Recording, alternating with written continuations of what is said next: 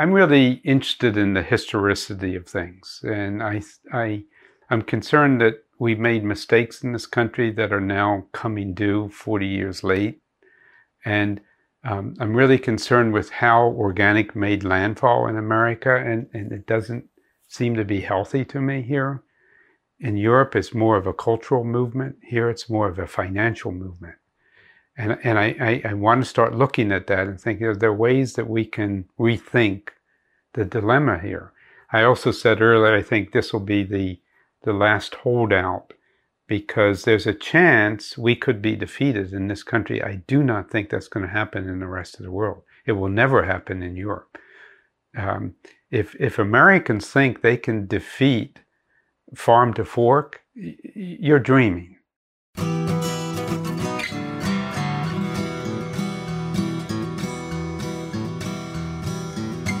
Welcome to the Real Organic Podcast. I'm Lindley Dixon, co-director of the Real Organic Project. We're a grassroots, farmer-led movement with an add-on organic food label to distinguish organic crops grown in healthy soils and organic livestock raised on well-managed pasture. You just heard from Dr. Will Brinton. He's a PhD soil scientist and a founder of Woods and Laboratories.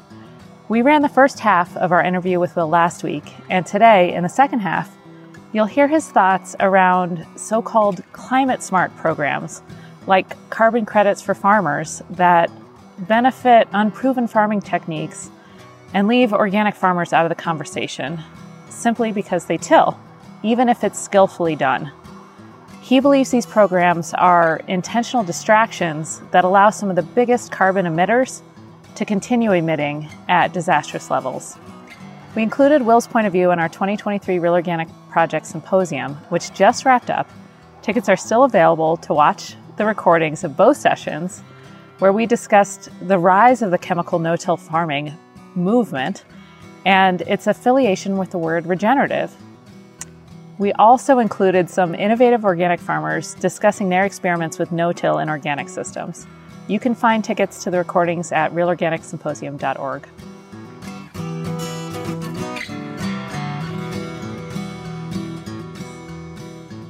Let me ask you about another perhaps scientific urban myth. I have heard from a lot of sources, some scientists that you and I both know, but also advocates both from organic and regenerative, talking about trying to get their farmland to a fungal dominance. What do you think of that? Does that mean anything? And if it does, is it desirable? Fungally dominant soil? The person who originated that, I'm not going to mention names, is a forest ecologist, okay? And anybody that studies forests likes a lot of fungi. You're not going to change farmland into fungal dominant systems. You could drop the pH and lower it and start shifting the bacterial fungal ratios. But I wrote 2 papers on this once, and very, very concerned about this misimpression that we're being given. It's almost a mechanistic approach to nature, Dave, to say I can change the ratio of bacteria to fungi. I say, pray tell, how are you going to do that? I've done lots of microbial studies. We used to have a really good microbial unit here, and we did assays where we could identify up to 6,000 different genera of organisms, and most of them were unknowns. You could identify them as a separate species, but the database that gave a match to a known name didn't exist. So you would name it yourself, and then you'd store it, and it would come up again. You say, I wonder who that is. I wonder what group of organisms that is. There's so much diversity in soils, and we did this work largely with compost to try to find out what the speciation of compost was. It was so complicated. We could never nail it, and most of the organisms were unknown. Because the way the world works now is if it's medically significant microorganism, it's going to be classified and it will become known. If it's not medically significant, there's going to be an idealistic researcher somewhere maybe in the world who might elucidate it. for some ecological reason. But beyond all that, what I'm trying to say is the idea that you can just go out and shift the indigenous population of a field into a new direction is really just mind-blowing to me. The population in soil is so resilient. There's really good science papers on this, that your bacterial, fungal, micro and fauna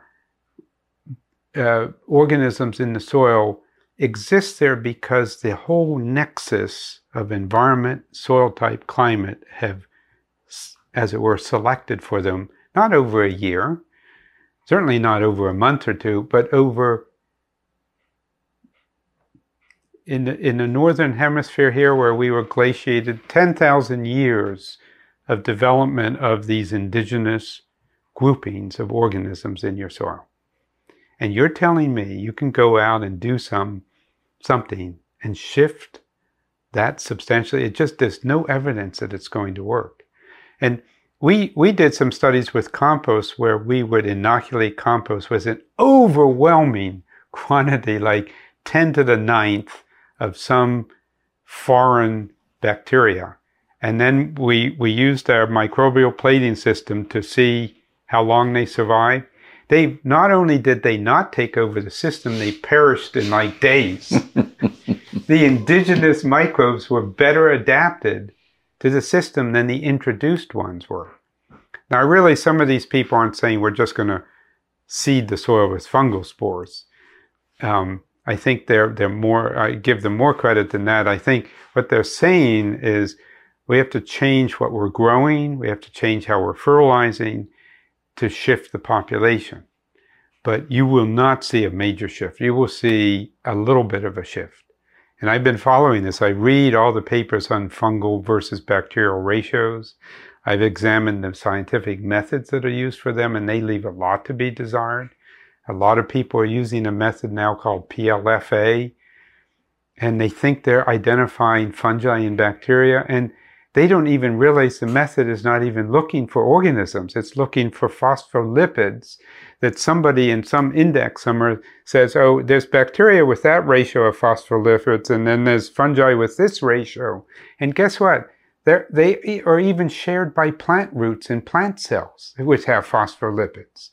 So some of these scientific methods are not the be-all and end-all and cannot accurately tell you your fungal bacterial ratios. So how are they even going to assess it? We don't even have the methodology in the laboratories to accurately assess what we accomplished. And now I would sort of end the discussion there. I just don't think realistically we can make any kind of major shift there. I mean, yes, some can happen, but no. I thought that's what you'd say. We've talked about this, but I hear it bandied about so much now. Oh, it's got people absolutely convinced. Yeah, yeah. And it's another one. Do you want to call it hype? It's such an easy story to say that I can convince you in a minute or less, as a lay person, I can convince you that it's significant. Look at the microbiome discussions now today.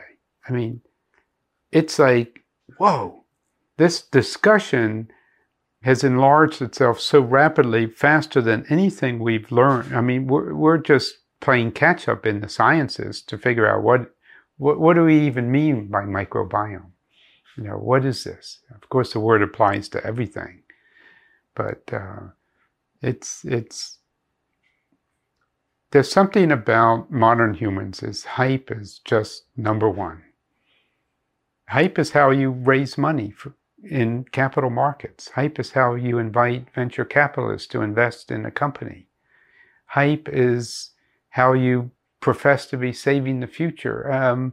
If we didn't hype, what would the discussion look like? It's very interesting to ask yourself that. And I think if we all dedicated ourselves to truthfulness, a lot of this discussion would change. It would just quiet down quite a bit. And the people that are claiming that no-till raises soil carbon, the people saying that organic destroys the soil by tillage, they would quiet down quite a bit because they can't back those claims up with any science-based discoveries. Yeah. So we have a situation in which I think billions of dollars are going to be flooding into the challenge of climate around agriculture. And I think it's appropriate that we be looking at the impact of agriculture on climate. I'm fearful that that money will mostly be misspent. It appears in Vilsack's first billion that it's pretty much going to the people who caused the problem. And I'm curious, do you think that this money could be well spent? And if so, how would you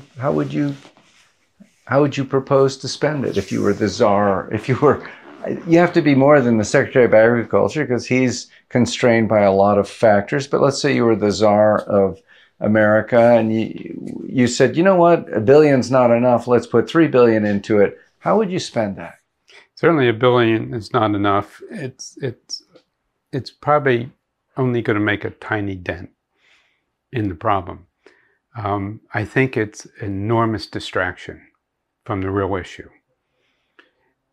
The amount of money, if we could direct the amount of money to be spent to reduce like fossil emissions, farming wouldn't have to do anything. Farming could just keep doing what it's doing. And $1 spent doing that is worth hundreds of dollars on the farming side and something else that they could be doing. I am really concerned that this is a big distraction. You could almost say it's a deliberate distraction. Getting all the farmers to believe they have to be carbon farmers now, that they need to change their farming so that we can keep the emissions going? Is that what we're talking about? I hear people equating that farmland can sequester the amount of fossil fuel CO2 emissions. Like our duty now, you and me as growers, is to take care of their trash. The carbon that they're emitting is their garbage. You know, and it begs the question, I have to go back in time to the Nixon era when the word recycling was first really invented. It's a very interesting story behind it. Professor Chris Williams has written a book around this theme. The reason I'm questioning this current, what I call a distraction, is when industry announced in the late 70s that it wanted to switch to plastic from recyclable like glass objects to plastic objects. This was a decision industry had suddenly made in that period of time, and there was a huge uproar about what are you going to do with all the plastic? And the early discussions were, what are you industry going to do when you dump all this plastic on the public? And they said, let us think about that for a while. And they came back and said, let's make it the consumer's problem. Oh, how are you going to do that? Well, invent this idea of recycling, that it's your responsibility.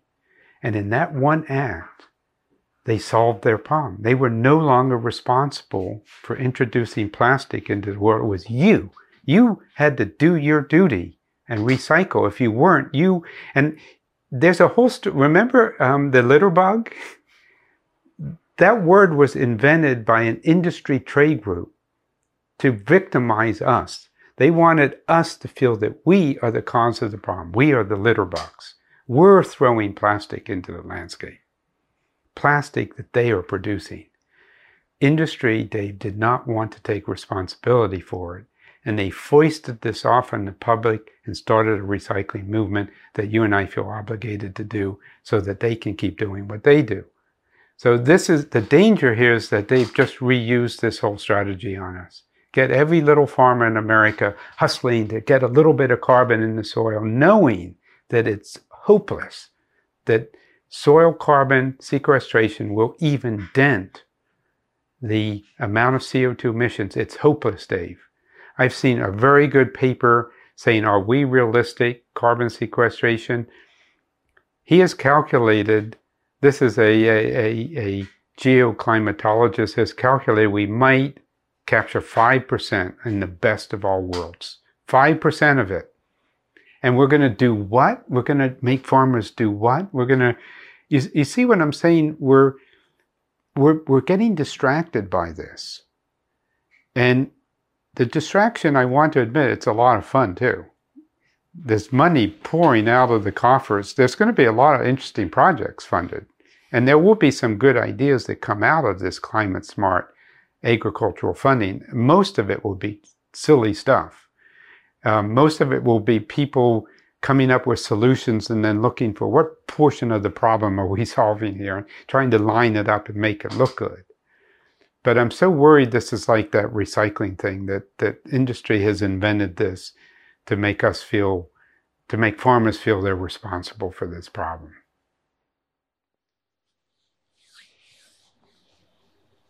Okay. You do think that agriculture could be done in a way that would be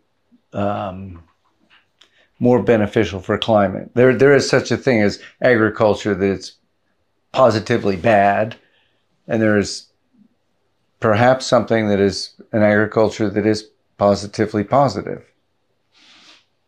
But in either case, the positive still is not going to resolve the problem, because the agriculture didn't create the problem. It's a much bigger problem than the agriculture can. Did I get that right? Well, it's, yeah. Once again, it's one of those things that's so complicated by what we don't know. And I spoke earlier about if you study climate from a point of view of a tropical rainforest, there's two big things happening. There's emission of CO2 and there's absorption of oxygen at the layer of respiration at the ground level, all decaying plant matter and so on, and the soil decaying. And it is soil decay that causes emissions of CO2. And then stand back and look at the function of the entire canopy. The entire canopy in the layers of plants is absorbing all the CO2 produced in the system. And the other interesting thing they found, it's also consuming all its own oxygen produced in the system. So, in other words, all the photosynthetic plants are emitting O2, right? The O2 is necessary to keep the respiration in the system going. The CO2 is necessary to keep the plants going through their photosynthetic cycle. That's climate smart. That's an isolated microsystem that is completely balancing the gains and losses. In other words, we have to think of solving this at the local level, at the individual local level, with increasing the canopy diversity of our farming system so that we have more CO2 capture. And if you and I can say at the end of the day, I captured today all the CO2 my soil produced today, then you have climate smart farming. That's the ultimate solution. But for me to say to you, at the end of the day, if you captured the CO2 that factory down the road produced, and by the way, if you captured the CO2 down there in the Gulf of Mexico, I mean, what does that mean? You know, it's such a distorted equation. But if every system was like a rainforest with completely balanced canopy exchange of CO2 and oxygen, you'd have the problem solved. It doesn't solve fossil fuel emissions. That's still a big bear out there. Yes. Right?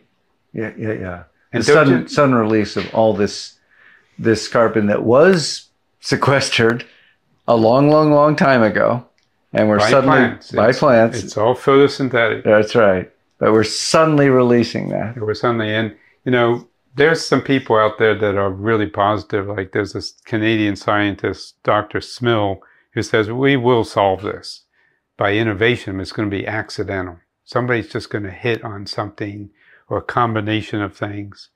And he takes you back to the history of all the problems this world has created for itself and then solved, and new ones created and then solved. So I'm somewhat optimistic that there's just the right combination of things that's going to fix it. No one silver bullet.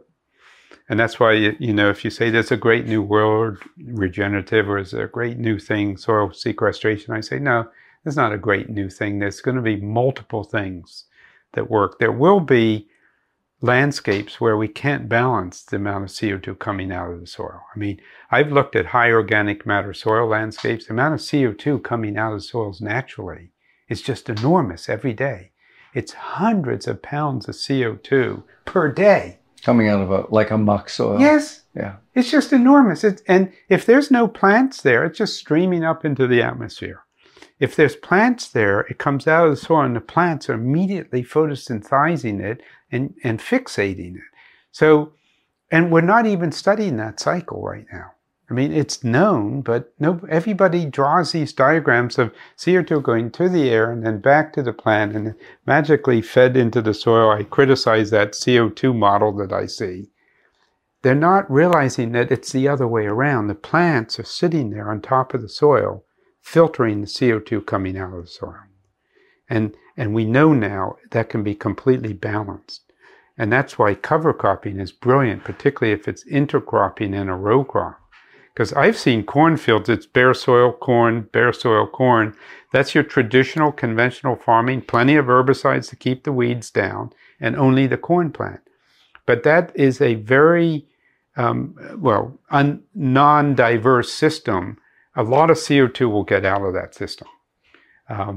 It's going to get out of the system because there's all this bare soil. It's coming out of the soil. The lower stalks and stems are not photosynthesizing very well, so it can be blown right off the field. We need to rethink our canopy design. Yes. You had talked with me earlier in letters about it's not just the CO2 that is coming off of that production system, that there's a lot of toxic chemicals coming off of that as well, and that a no-till system is going to be poisoning the landscape.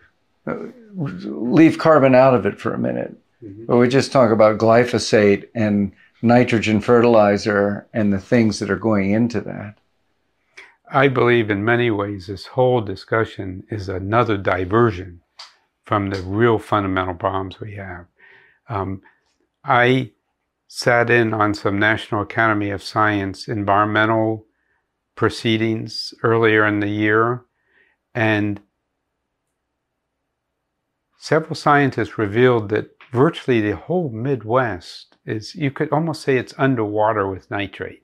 It's not that it's flooding, but the nitrate levels in the groundwater and the well water are way too high right now, and there's no end in sight.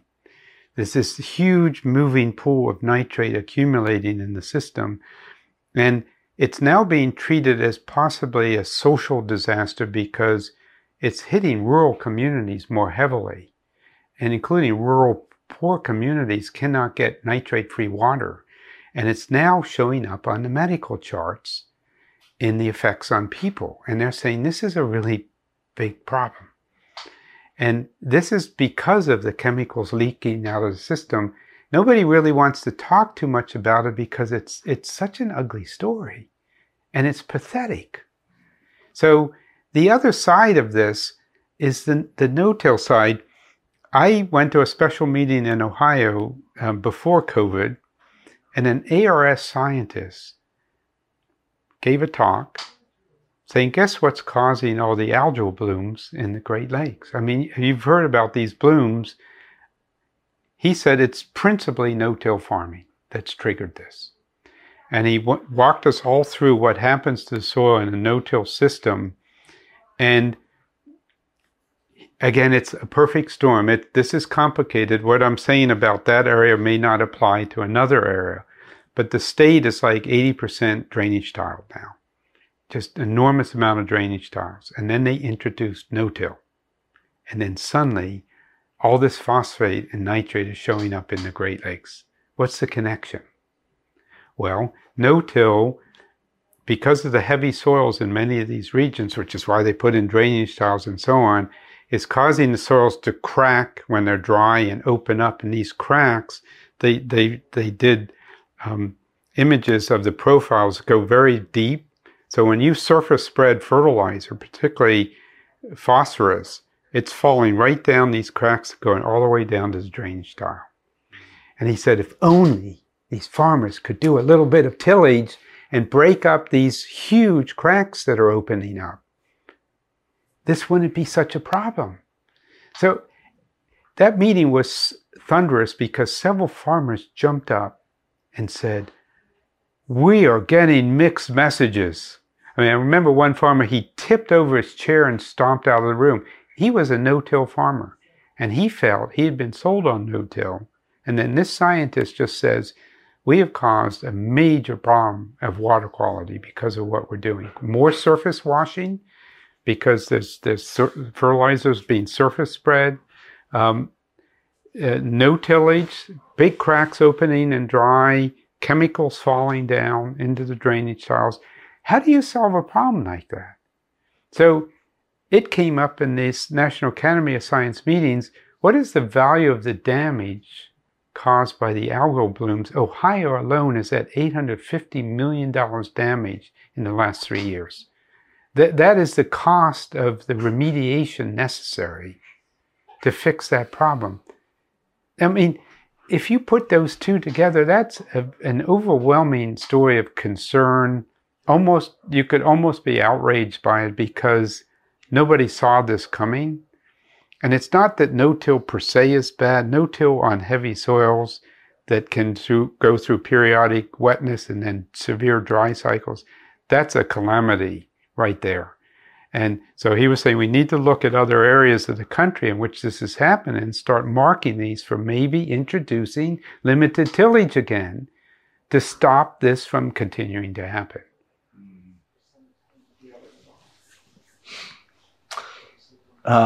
Pretty big stuff. Yeah, that's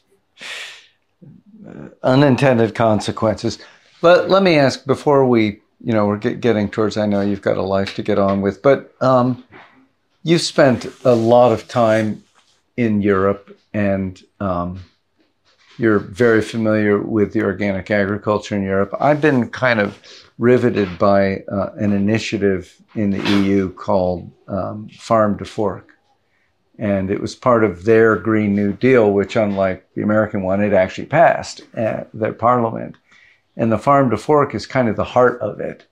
And it's got many, many aspects, but two big parts of it. One is a commitment to increase the percentage of organic land certified as organic, the percentage of European land certified as organic to 25%. And the other is to cut their use of agrochemicals by 50%. Those are revolutionary commitments should they be acted on. And of course, the USDA has reacted to them with basically saying, over my dead body. And because both countries, both groups are vying for influence in the rest of the world on how their agriculture will be conducted. Have you heard of the Farm to Fork initiative? And if so, what are your thoughts about it? Do you think it's a noble effort, or do you think it's misguided? I've been following it from the beginning, particularly watching the backlash in this country over this. And what really mostly concerns me is how far this has gone in this country, right up into the scientific chains, to do work to undermine food to fork concept.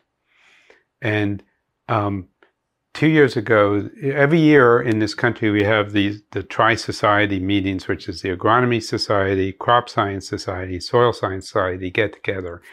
Thousands of scientists pour in. And over a period of a whole week, you have papers on everything, incredible discussions. And 2 years ago, it was led off by a retired USDA official who gave the opening address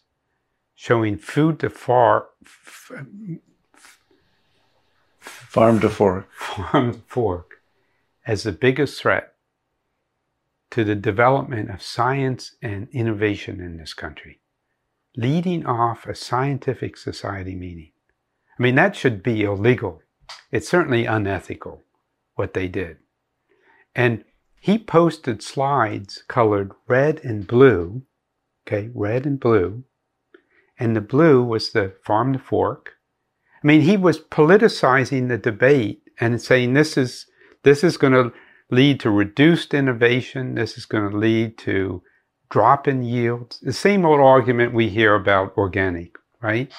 And they let this person do the opening speech for a science society.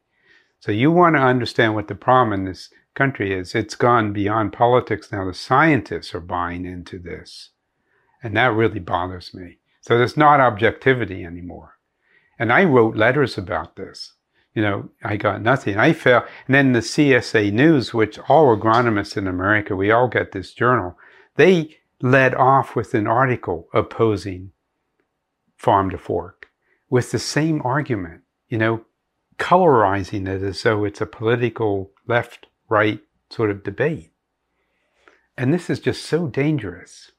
So I think Europe's doing the right thing. There's also a lot of food justice in that component. It's not just, you know, the right thing. It's what is the social justice angles here? It looks to me like America is going to be the last holdout, the last battleground in all these issues. Regenerative versus organic. Can they swing regenerative far enough that it becomes such a force against organic that it almost paralyzes us?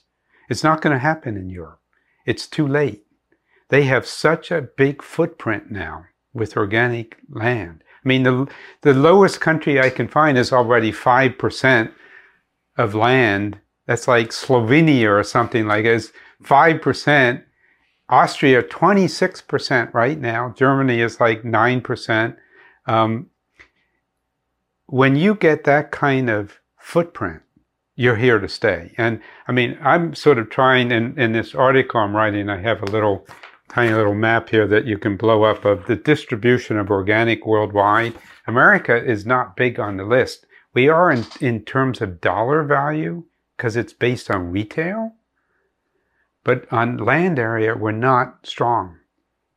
And our problem is we need more land area in organics so that we have a bigger footprint and we're going to be invited back to the table.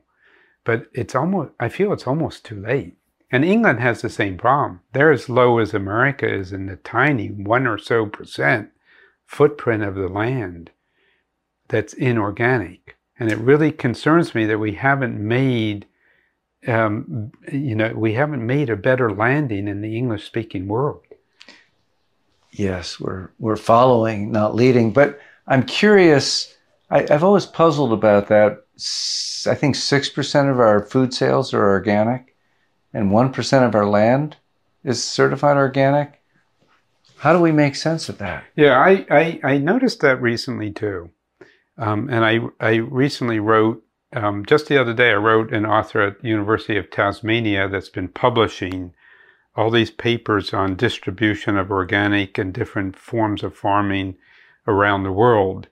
And they've developed at a university in England a new way of mapping by density that's different. It's not dollar figures, it's density of organic spread around there. And these are very interesting maps. Like it shows Australia #1, which is really curious to me. And I went after him, and he just answered me this morning. I said, don't you think this Australia figures are distorted because they're just certifying these huge empty rangelands? And he said an acre certified is an acre organic, okay? So it's an interesting response to that, but they have such an enormous footprint there that organic is simply considered legitimate, wherever you go in all the political discussions. You can't just ignore it. But this financial discrepancy is very interesting. I mean, I was going to ask you the question, what do you think is the explanation that we have such a high retail value, over 40 billion in this country right now, which is about the same as Europe? But Europe has has made landfall, as it were, at 5 to 20% of the land area in organic, and we're at 1 to 1.2%. That's very interesting. Is the discrepancy of dollars just that there's so much high retail, which is post-farm gate value to organic food? Is that what we're talking about? Well, one of the things that I thought, there are two things that I can think of. One is that so much of our organic sales are in really high value crops, like tomatoes and berries, which are small acreage for big dollars relatively. And if you were looking at grains or dairy, then you have much greater acreage. So my guess is that the American production is more focused on those intensive crops. We know that I think over half of the certified organic corn in the country is imported. And we're getting to the point now where a lot of those high value crops are being imported too, from Mexico and Bolivia, and the berries, the tomatoes, the peppers, all of that stuff is moving out of the country. And that would be part of where, a lot of our vegetable and produce sales are coming from south of our border for reasons having to do a lot with environmental controls and labor laws, so it's just cheaper to do there. Unfortunate. I mean, I think it's unfortunate because it means that the workers, we've offshored our worker abuse to some degree. We know that the garment industry, for example, I tell this story, the Triangle Shirtwaist Factory fire in New York City about 100 years ago. It was a big deal. And it was a fire in which many people died because they were in terrible conditions. The doors were locked. They had to jump out of the windows and they died. And the bodies were all lined up on the Lower East Side of New York City. And everybody's walking by and the photographers are taking pictures. And that was the real beginning of the American labor movement. And, things like not environmental protection, but, worker protection laws came out of that. Well, right now, 100 years later, our clothing is dirt cheap because it's being made in Sri Lanka, and the workers are treated exactly the same. They're in locked factories, there are fires all the time, and they die. But we, the market, no longer read about it because we don't know what's happening in Sri Lanka. It's not the Lower East Side of Manhattan. And I think that as we export production, we export our concern for the lives of the people who actually make the food, the clothing. The food gets cheap. The clothing gets cheap. The thing that doesn't get cheap is our healthcare system. Exactly. And we export chemicals that are no longer allowed to be used here into those regions. So we keep the old system going. But that's only going to last so long. It's going to crumble in those areas too as people wake up. And China is now the big one to be watching because they're moving rapidly into organic as well. And that's going to be very interesting. They are creating a lot of environmental problems for themselves too. And I think they're going to be smarter about solving it because they won't be pushed around by the big corporations. The big question is, can communism be that smart? And it's just, this is what I'm really watching. I'm watching Asia a lot right now, what's going to happen there. I have a lot of hope for that, actually. I think they're going to dig way back into the old-fashioned Confucianism and say, you know what, here's the right way to solve this problem. And that's something that we won't be able to do resource-wise. We won't have the culture to do that. And we're trying to solve it through enterprising. And it's going to take some super innovative enterprising to fix this climate problem, for sure. We'll be breaking this into two parts, this interview. It's all fantastic, and I really thank you. Last things that you'd like to say, the question you wish I'd asked, whatever, anything that you'd like to make sure we touch on before we go? Well, I think we really intended to focus, we've talked about a lot of things, but this regenerative thing was something that has really impelled us to come together. And I think you've also spoken recently with Elliot Coleman on a similar theme, right? I can't wait to hear that. I'm really interested in the historicity of things, and I'm concerned that we've made mistakes in this country that are now coming due 40 years late. And I'm really concerned with how organic made landfall in America, and it doesn't seem to be healthy to me here. In Europe, it's more of a cultural movement. Here, it's more of a financial movement. And I want to start looking at that and think, are there ways that we can rethink the dilemma here? I also said earlier, I think this will be the last holdout, because there's a chance we could be defeated in this country. I do not think that's going to happen in the rest of the world. It will never happen in Europe. If Americans think they can defeat farm to fork, you're dreaming, okay? You're going to have to change all the politics of the 24 countries in the Eurozone, plus convince all the people to make that change. So how can America take advantage of that? How can we look at what they've done there?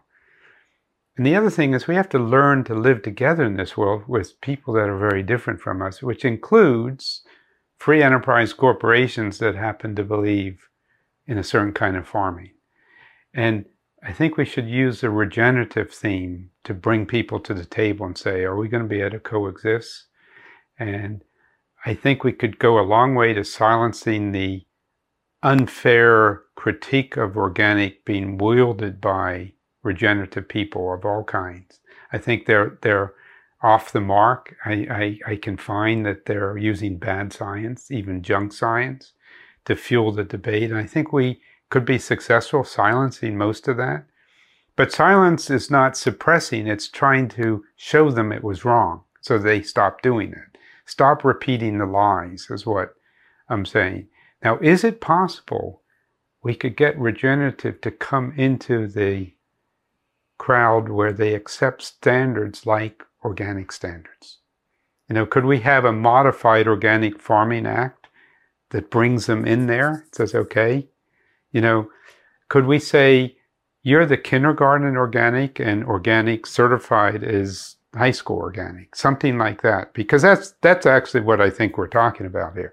We're talking of a form of farming that's got 50 solid years of history, learned a lot from errors that happened, has a wealth of social support, huge footprint in most countries of the world, and we're talking of a tiny little movement that could use our help. So maybe there's something we can do there together. So I'm trying to be optimistic and say, you know, I have to work with these farmers on a daily basis because they send their soils to me. And I'm thinking, what can I say to say we're with you, but you've got to start, you know, help me out here and tell me who told you that and why do you believe that, because it's not factually true, it's certainly not scientifically true. And what could I do for you to help you better understand this so that we can imagine teaming up here, regenerative organic, because, hey, the word here is, it's here to stay, right? It's going to be here a long time, that word, just like sustainable is still with us. It doesn't have the same cachet anymore. But this is here to stay and we should start working with it. Wonderful. Perfect place to end. Will Brinton, thank you so much. Thank you for listening to the Real Organic Podcast. We hope that you'll subscribe, share the link with your friends, and leave us a rating and a review so that others can find us. A video version of this interview is found at realorganicproject.org and by following our YouTube channel. Please join us next time when our guest will be Charlotte Valaise, an organic expert and PhD student studying the rise of the regenerative agriculture movement. And please remember that it's not too late to buy a ticket to our 2023 virtual symposium and receive a replay link.